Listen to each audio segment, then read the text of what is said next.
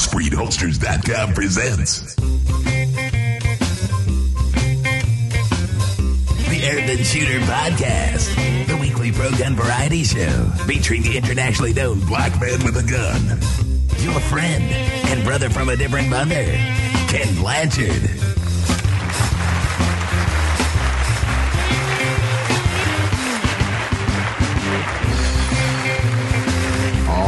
All right. You survived another week. Thank you for listening, downloading, and subscribing to the Urban Shooter Podcast. And yes, I am your host, Kenn Blanchard. Thank you for joining me again on another fun-filled, factual, and low-fat episode 160 of your favorite righteous podcast. This week I go off a little bit and talk about the Hoochie Coochie Man. Also, question of the week, zombie strike, and a real quick shoot, don't shoot. And the question is short, but I want you to respond to me by email or Facebook or on Twitter on your response. We'll talk about that in next week's show. Thank you. Let's get rolling. I pledge allegiance to the flag of the United States of America and to the republic for which it stands, one nation, under God, indivisible, with liberty and justice for all. All right, the weather is cooperating, and man, is it nice out here. I had the best Easter I can remember. The church was on fire on Resurrection Sunday. Things have just been going well for me there as pastor, and can't thank God enough.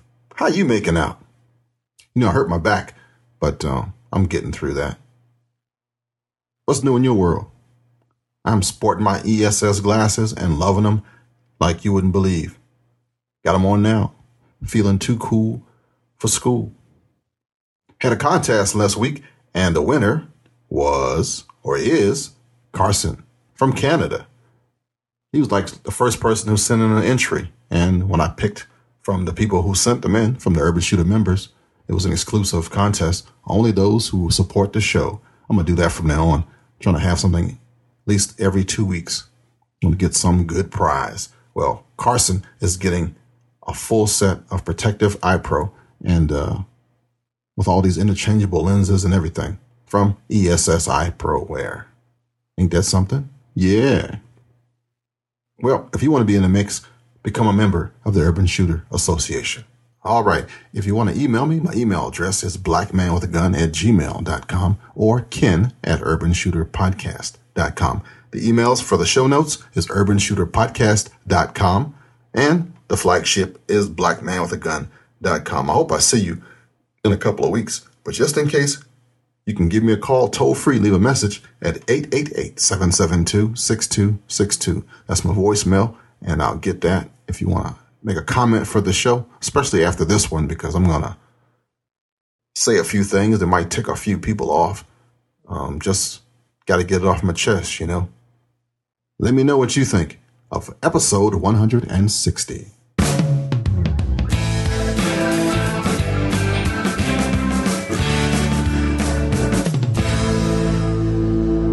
Hey, if you've been listening to this show for a while, I've been talking about the great Second Amendment March that's coming here on April 19th, 2010 at the Washington Monument. There's been ads on all the Gun Rights Radio Network shows. There's been a great site on secondamendmentmarch.com.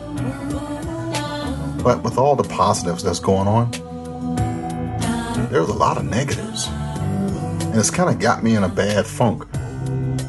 It's kind of like a big carnival on how divisive people are. Here in Washington, we're used to protests, we're used to diplomats, we're used to high-profile people coming and going. What I'm not used to is the hatred, the anger, the frustration, the evil.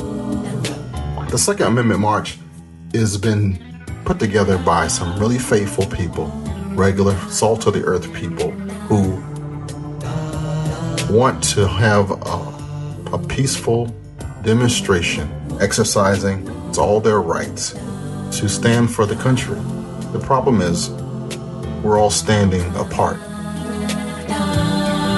if I mess up and cut the television on, I'm going to listen to talking heads of every color talk about both the president, both the Tea Party people, they might be calling them tea baggers. They're just a lack of respect on every front. When I was a little kid, you wanted to become the president. If you were fortunate, you might even want to become a senator or congressman or representative. You wanted to be a part of the government. It was an honored profession. Where is our honor? Where is our respect? Where is our accountability? And not just the people we elect, but even for ourselves. We defame and defraud and malign and just talk nasty about everything. Everything's a group. Do you not understand that we're all connected? It's called the U.S. It's us. If you slander the guy next to you, he's probably related to me. And that your affront to him pisses me off eventually. We haven't understood. We've forgot a lot of stuff. We've gone so far with electronics, with media, with technology, but our humanness is showing all its flaws right now. And it's becoming a sideshow. You know, sideshows were a big thing in the early 1900s, early 1800s. Before we had television and DVDs and Netflix and all that stuff, we had the sideshow. And all types of attractions. You got the big tent events, where there's like 10 little things going on under the big tent. Then you got the star attraction. Then there's the freak show. And then early in I forgot what age it was, there was the burlesque. The porn. Well, back then they called it the Hoochie Coochie. Something for everybody. Something to make you afraid. Something that was erotic. Something to make you disgusted. Something to amaze your friends. But right now, looking over the catechism of all the stuff that's going on with the pro rights movement, we're the freaking sideshow. And I feel like the Hoochie Coochie Man.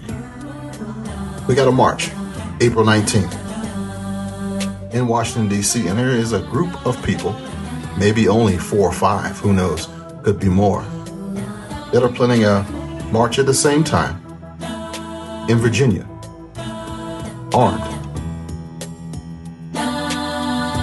And while they have the right to do so, guess where our media is going to go? Guess who's going to be represented in a negative light? Now, I'm not just going to pick on them. But how about our big organizations that aren't a part of the march? See, the march isn't new, actually. The march happened about 15 years ago as well. We had one at the same place. G. Gordon Liddy was a star attraction. But we got one group over here and one group over there, and everybody has their own agenda. And then you have people who in the entertainment business won't do something unless they're paid for it, and they have folks over here that won't do things because they won't get their 10 minutes of fame. And I have to make sure I'm the right person on the program, and if I'm not before this person, then I'm not speaking. And I can imagine all the backstage stuff that's going on right now as we get closer to the event, which was supposed to be for the right to keep and bear arms. What happened? I was talking to a friend today about the National Rifle Association. You know how easy it is to paint us all on one broad brush? The good thing about the Urban Shooter podcast is that we are diverse. We are all over the map, and coast to coast, and in foreign countries. But some of the big organizations, you would think we were invisible. And what I mean is, we're pro-gun shooters of every color, every background, every religion, every ethnicity, sexual preference, that whole thing that just wigs people out. We're all people. But it's really easy to just make all pro-gun people look like one type of person. And you know how easy it is to do that? We allow it. Now, in May, the National Rifle Association, the most popular, most highly known organization for the right to keep and bear arms, will be having their annual meeting. Country music is the favorite. Nobody I shoot with listens to country music unless I'm playing it. Now, you know, if you listen to this show, I listen to everything. I'm as eclectic as you can get. But the rest of the world is not. How do we get so one focused? How do we get so centered on ourselves? How do we cater to one group at the expense of the others? Then we have talking heads talking about how the President of the United States is a socialist. Definition-wise, yes. He's done some socialist stuff. But I'm telling you right now, as an evangelist for the right to keep and bear arms, you can't win hearts and minds if you're dogging the person that a lot of people love. You're going to have to season your talk with some common sense and add some respect to it. He's still the President of the United States. And then you also can't dog the religion of Islam or Judaism or Catholicism. You know, it's just best for some people just to shut up because they don't know when to not say anything. What am I saying? I'm saying respect is on short order here. Respect of the office, respect of the person, respect of each other. We're falling short. The Tea Party started out pretty good. Now, it's mud in this city. It's associated with one group. The ones who call the congressman the N-word, the ones who call the other one the F-word. And I assume that all of our work also will be thrown down the tubes for the actions of a few. I don't even know where I'm going with this, but I'm disgusted right now. I'm not feeling real well. When we're going to wake up and smell the coffee? Each person who has a trigger, who belongs in this sport, should be together. Unification, unified, solidarity. We should be together, fighting one cause, one vote, one voice. But yet, we are all outstanding in our fields. Airsofters and paintballers. Paintballers not even calling air markers guns. Not even associating with us. But guess what? If it has a trigger, you're part of the family. Hunters, not too particularly caring about those who have military-style rifles and black rifles. Cowboy action shooters, not necessarily caring about competition shooters or recreational shooters. We have a lot of gun snobs. There's even talk of racial problems. And I think next week I'm going to grab the rabbi and talk about race. It's a sideshow. We got freaks. And we got a whole bunch of stuff happening under the big tent. And who am I? No, not the star attraction. I'm just the Hoochie Coochie Man.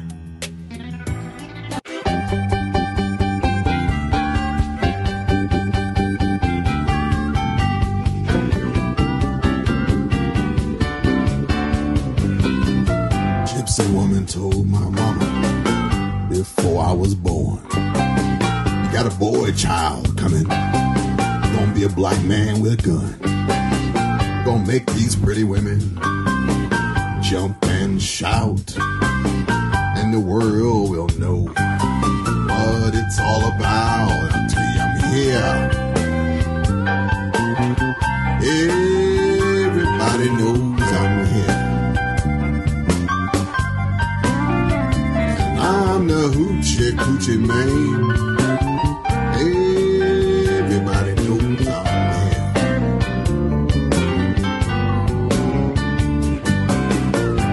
seventh hour of the seventh day.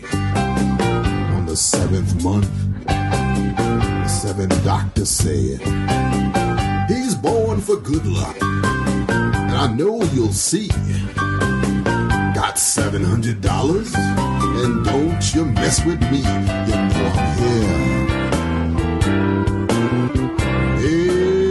Everybody knows I'm here. And I'm the Hoochie Coochie Man. Everybody knows I'm here.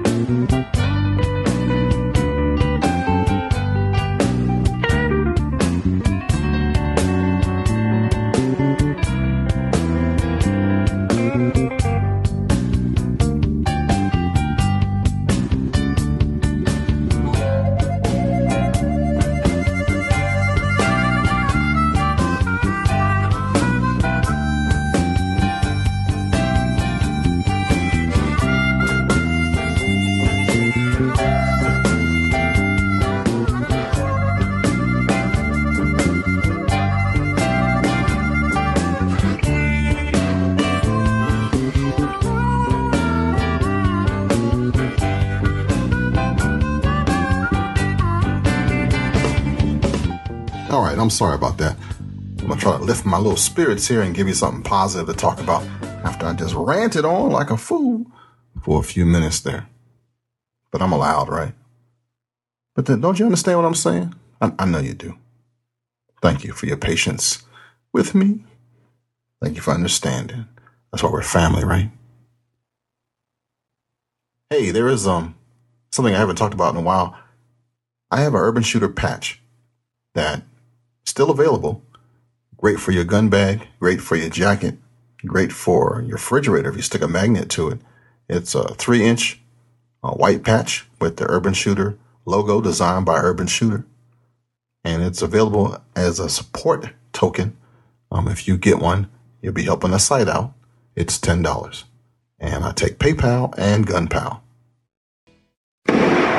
Hi, I'm Mark Craighead, founder of Crossbreed Holsters. I designed our top-selling holster, the Super Tuck Deluxe, to solve the problems of being poked, pinched, and gouged while carrying concealed. The Super Tuck Deluxe is the most comfortable, most concealable holster on the market today. We offer a 2-week free trial and a lifetime warranty. Visit us at crossbreedholsters.com.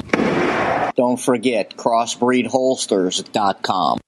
And now, back to the man who's packing more than a Browning. This is Zombie Strike.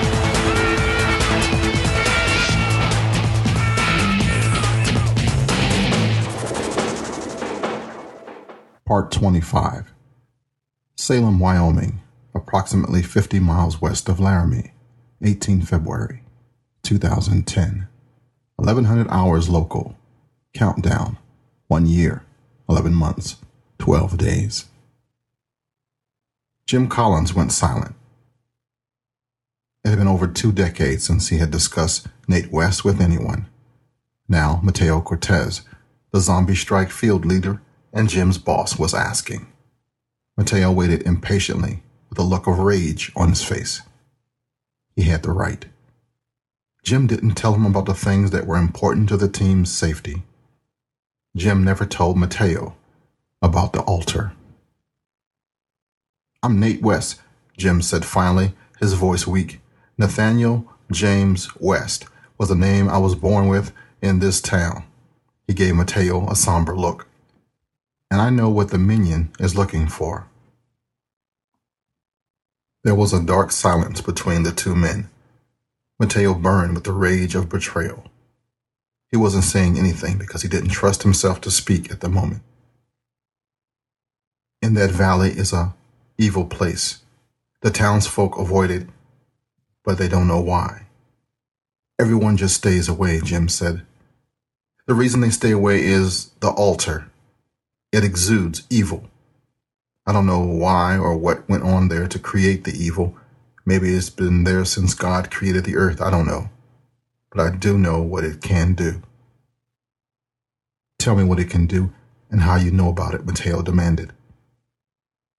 Then I need to take you back almost 30 years ago, Jim said, straightening up in his bed. He took a deep breath and told a story that he hadn't spoken of in a long time. Salem, Wyoming, approximately 50 miles west of Laramie, 25 June, 1981. 1100 hours local, countdown, 30 years, 11 months, 12 days. Nate, I need you here right now, hollered Thomas West from across the field. Nate looked up from the fence he was mending. Something was wrong. He could hear it in his father's voice. Nate mounted his horse and galloped across the grassy field to where his father was waiting with the truck. As he neared, Nate's mind raced as to what could have made his father come out here. The two weren't on the best of terms at the moment and were staying on opposite parts of the farm any time they could. Nate examined his father as he reined in next to the truck. Thomas West was almost 40, and the years of hard work in the elements showed. Tanned, leathery skin and deep creases in his face made Tom look almost 10 years older. The thinning brown hair and slight stoop to his normal towering frame added to the appearance. Nate was expecting a somber look, like one would expect upon hearing the news that someone died. Tom's dark eyes were flashing with anxiety. Something was truly wrong. "Son, have you heard from Jeannie?" Tom asked in a flurry. Nate's heart dropped. His father only spoke fast when he was forcing the words out. What had happened to Jeannie? "No, sir," Nate answered quickly. "When was the last time you saw her?" Tom asked. Nate hesitated. His parents weren't too keen on Jeannie, and even less on Nate's apparent interest in her. The entire reason that the normally close Tom and Nate weren't speaking to each other was because of her. Still, there wasn't that normal look in Tom's eyes when he was trying to catch Nate in some indiscretion. This was an urgent need. "I saw her last night in town," Nate admitted. He expected some anger from his father. Nate was supposed to be staying away from town, and Jeannie. The total lack of anger in his father's face scared Nate. "She's missing," Tom said with rushed bluntness. "Never came home last night." "What do you mean?" Nate demanded. "I dropped her off at her house before coming home." He knew he was yelling at his father, but he didn't care. The only thing Nate could see was Jeannie waving goodbye from her front door. What in the hell had happened? He needed to get over there to her house right now and find out. Tom must have seen it because those weathered arms shot out and grabbed the horse's bridle. "You need to calm down," Tom said sternly. "Right now, you were the last person to see her. Do you really think that Deputy Young won't try to pin this on you? The Wests weren't well liked by this new sheriff and his cronies. Young, in particular, seemed to have some grudge against Nate. It was why Nate was supposed to stay away from town. Nate didn't like it, but his father was right. "I want you to stay here until I come and get you," Tom said, climbing into the truck. "Try to see if you can remember anything about last night." Nate nodded as Tom sped in the truck. For endless moments, Nate's mind was tormented by horrific images of what could have befallen Jeannie. Frustration and anger rocked the young man. He needed to do something, and there was nothing he could do. Or was there? Nate went back over last night in his mind. Fear and determination cleared away the love-colored haze of the night. It had taken some doing to push the ancient pickup out of the barn to the sloping driveway that led into the West farm. At least, he didn't have to sneak up to Jeannie's house. Her parents were, quote, refugees from California, and they found Nate's Western mannerisms quaint. They grated a bit on the pride of the 16-year-old, but he hid it well. After all, it meant they let him take their daughter out. The two of them went down to the new McDonald's in town.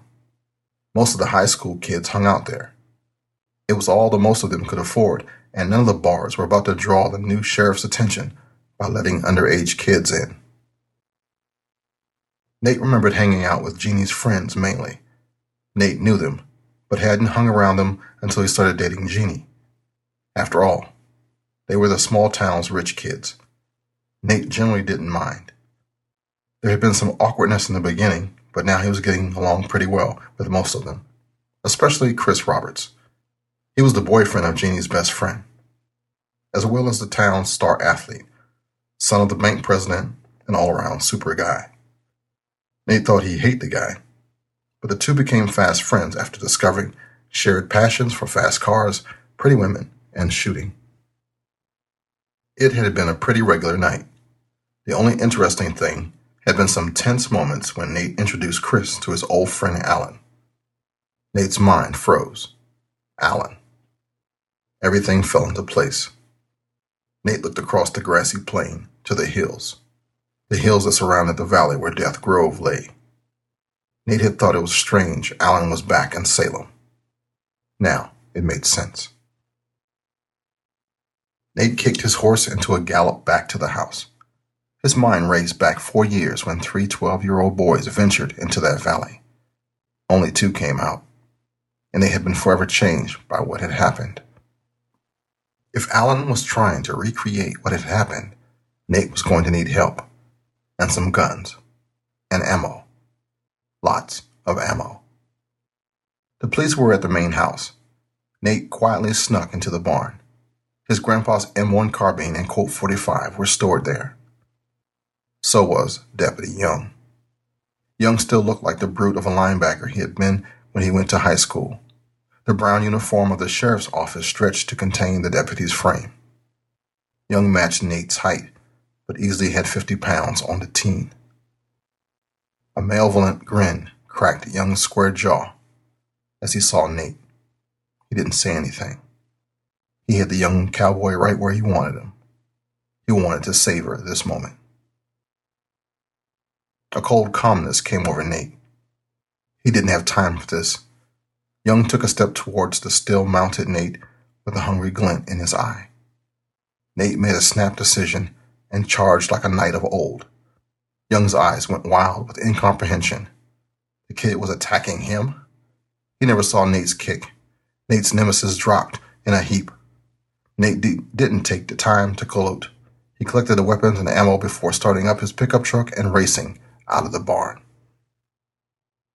He didn't even slow down until he brought the truck to a screeching halt in front of Chris's house. If Nate was right, he was going to need help. Chris came out on the porch with a shocked look on his face. "What are you doing here?" Chris asked. "The cops are looking for you." "Don't have time, Chris," Nate said as he bounded up to the house. "We need to get to Jeannie." Chris gave Nate a hard stare. Heartbeats passed in silence, and Nate was scared that Chris wouldn't trust him. But he was the only one Nate could trust. Chris's hard stare changed into a look of determination. "I'll get my rifle," Chris said. In less than 20 minutes, the truck was bouncing along a dirt road that led up into the hills surrounding the valley. Chris tried to hide his fear as the 2 boys neared the forbidden place. Chris thought he was scared because of all the old folk stories surrounding the valley and the forest in it. Nate knew better. He felt the familiar waves of evil energy as they neared the valley. Through his own uneasiness, Nate felt hope. The energy was still weak. There was still time. The 2 boys left the truck at the top of the hill. Nate led his friend down a trail. The same trail Nate would use 30 years later to lead a group of army soldiers against a zombie outbreak. The 2 boys stopped at the edge of the forest. Nate turned to his friend. "Remember that guy you met last night?" Nate asked. Chris nodded, but he was confused by the question. "He's got Jeannie. There's an old altar in the forest. That's where he has her. You're going to grab Jeannie and get her back to the truck. No matter what you see or what happens, that is what you do." "What are you going to do?" Chris said, shocked by the sudden change in Nate. "I'm going to deal with Alan," Nate answered. Chris swallowed nervously. Nate's grim tone frightened Chris. The 2 gripped their weapons and entered the forest. Nate felt the dark energy strengthen as the 2 crossed the invisible threshold. "Nate, how do you know what's happening?" Chris asked. Not the first time Alan and I were here, Nate said guardedly. Painful memories swirled in his head. Was that when Jesse Parker died? Chris asked. Small towns never forgot when his children died tragically. Jesse had been used for years as a lesson on why no one went into the valley. Yeah, Nate answered, feeling a pain he had long thought buried. So why did Alan kidnap Jeannie? Chris asked. What is he doing here? When Jesse died, some weird stuff happened, Nate answered brusquely. It screwed Alan up. It's why his family left town afterward. Now, he's trying to get the weird started back up. Nate stopped and turned to face his friend. You don't worry about any of that, Nate said in a voice that was much older than his 16 years. You're here to get Jeannie and get out. Don't wait for me and don't stop until you get back to the truck. Do you understand? Chris nodded. Nate wasn't sure if Chris really understood, but he would have to trust his friend. Time was running short.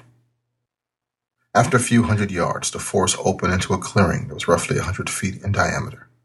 The ground was covered with a thick carpet of wild grasses that gave off a soothing scent. The whole area, with its green grass dotted with the colorful blooms of wild flowers and surrounded by mighty evergreens, should have been the very picture of a peaceful, natural scene, except for the black stone table surrounded by sun-bleached bones. The two boys stopped at the edge of the clearing. The sickening waves of energy were stronger than ever. Jeannie was lying on top of the altar. Nate couldn't help but notice she was completely naked. His mind briefly sized up with the conflict between youthful hormones and rage at what had been done to his loved one. Finally, Nate tore his eyes from his girlfriend to Alan. Alan's tall and lanky frame was hidden under an oversized brown robe. It looked like the kind Obi-Wan Kenobi wore in that movie. Nate's one-time friend was methodically circling the altar. Alan was chanting something, but his tone was too low for Nate to understand the words. Alan swung a large knife in his right hand. With every step, the blade came closer to Jeannie. With every word, the dark energy became stronger. The bones surrounding the altar rattled. Memories swarmed Nate's mind. Of Jesse jumping up and down on that altar to prove it didn't scare him. Of Jesse slipping and cracking his head open on the edge of the table. That's when all the bad stuff happened. When the dead began coming up out of the ground. When Nate should have been terrified, but instead found a calm strength to pull his friend's body from the altar and sprint away from the creatures. He should have seen that Alan wasn't scared either. He was fascinated. Nate snapped back to the present as Alan's knife came within a whisker of Jeannie. Nate looked over at Chris. The teen was shaking with fear, but he hadn't run away. Nate calmly took the rifle out of his friend's hand. It was time to act. Chris, go get her, Nate said quietly. Chris didn't hesitate. The athlete took over as Chris launched himself into the clearing. Nate waited half a second before chasing after his friend. The sudden noise startled Alan. He whirled to face them, his robes billowing out with the movement. His face was twisted into a mask of rage and evil. Chris was the town's star athlete for good reason. He had crossed the 50 feet to the altar before Alan could react to the two teens' appearance. Alan snarled and swung the knife at Chris. Chris ducked the wild blow before diving for Jeannie's still form. Alan howled in triumph as he brought the knife up for an overhead stab. He didn't see Nate's fist. Nate hammered Alan to the side. The blow lifted Alan off the ground and threw him away from the altar. Nate loomed over Alan with pistol in hand. He brought the weapon up. The mechanical click of the safety coming off cracked loudly through the clearing. Nate's finger laying on the trigger. He could put a round into Alan's head and end it. It made so much sense. Alan looked up at Nate and gave him a welcoming grin. Nate froze. Alan was insane, but he wasn't stupid. If he wanted Nate to kill him, there was a very bad reason why. Alan, I'm not going to kill you, Nate said, clicking the safety up and lowering the pistol. "Oh, don't feel bad, buddy," Alan said in a soothing voice as he rose shakily to his feet. "I'm going to kill you. Either of us die here, I still win." His cackle was a slimy, evil thing. It should have frightened Nate.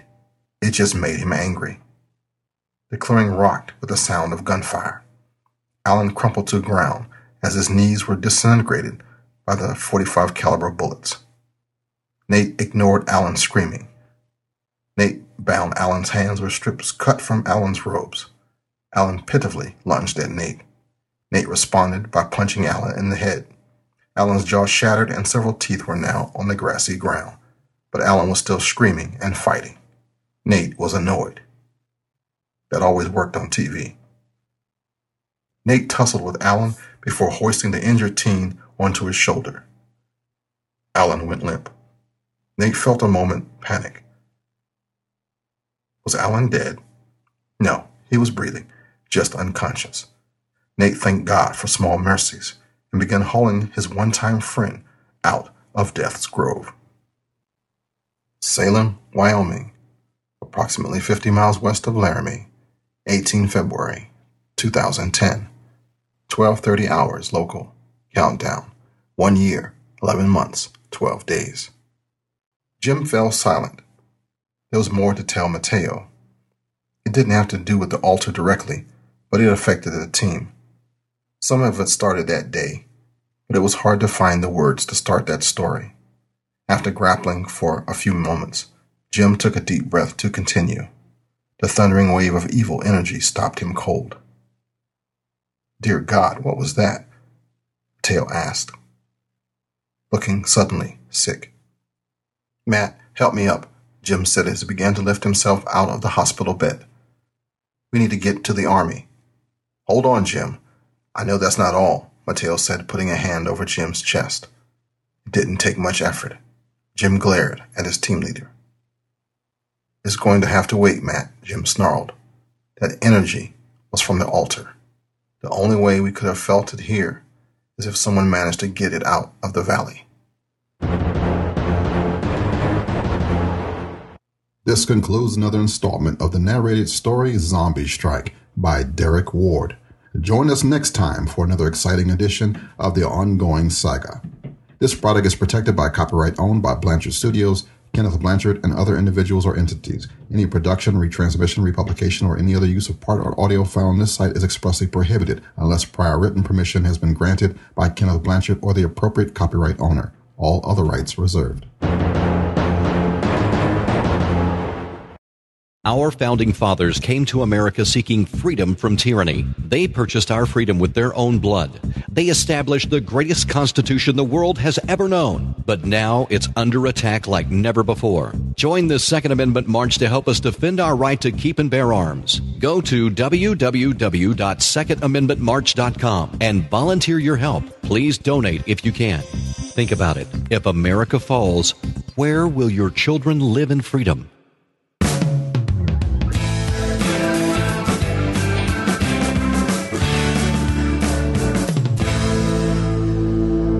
Shoot or don't shoot. You decide. Your concealed weapons carry holder. Lawfully, you're going shopping. You find yourself at the mall with your daughter or your son. They're buying the latest whatever. It's a crowded shopping mall day. You're almost done. You're heading back past the Galleria, and you hear a shot being fired inside the mall. You grab your child. You look for a place for cover. To your left, you see security guards running, firearms drawn.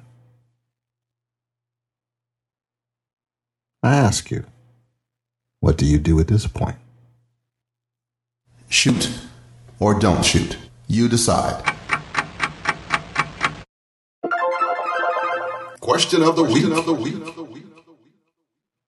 All right, I asked a question on my Facebook page for all my Facebook family. Hello. What would you do if you didn't have to do what you do now? It pertains to dreams because most men die from the neck up. at the age of 25 because they stopped dreaming.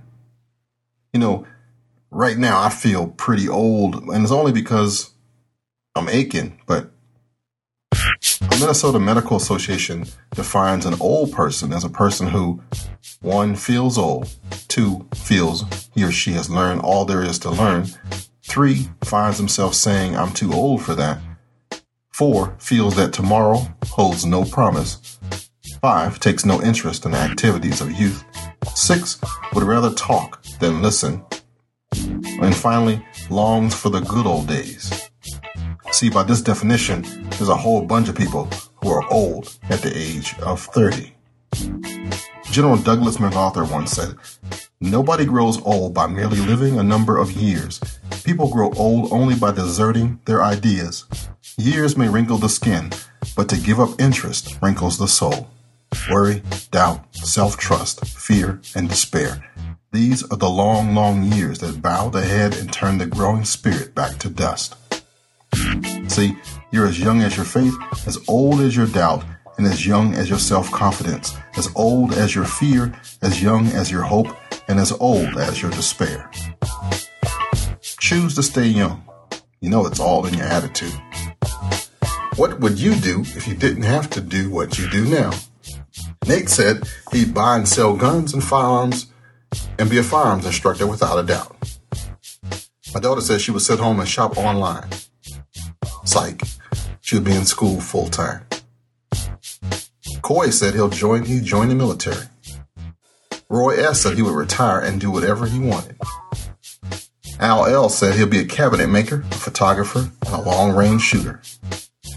David said he'd resume his hobby as a keeper and breeder of reptiles and amphibians. What would they do if they'd have to do what they were doing now? Diana says photography. Mike says he would open a gun shop. My sister says she'd run her own business. Not sure which, maybe a spa where you can come and relax. Robin says start her own business. William says he's going to quit his job and teach gun safety and concealed carry full time and travel. Alan says run a mentoring program. Too many young folks are not getting the guidance from adults they should get positive guidance from. Steve says he want to hike in the Sawtooths. Aaron, full-time teaching of firearms. And if he wasn't doing that, he'd be a counselor of some type. Dave said it best probably. He says, I don't have to do what I do. I choose to do what I do. It's all a choice. And that's our question of the week. And that's a wrap. This concludes episode 160 of the Urban Shooter Podcast. Thank you for listening and being with me again. Let me know what you think of my comments. I'm a big boy. I can take it. But it all boils down to respect, doesn't it? We got to do a little better. If you haven't purchased the new iPhone app for the Urban Shooter Podcast, check it out. I get like a whopping 30 cents for everyone that buys one.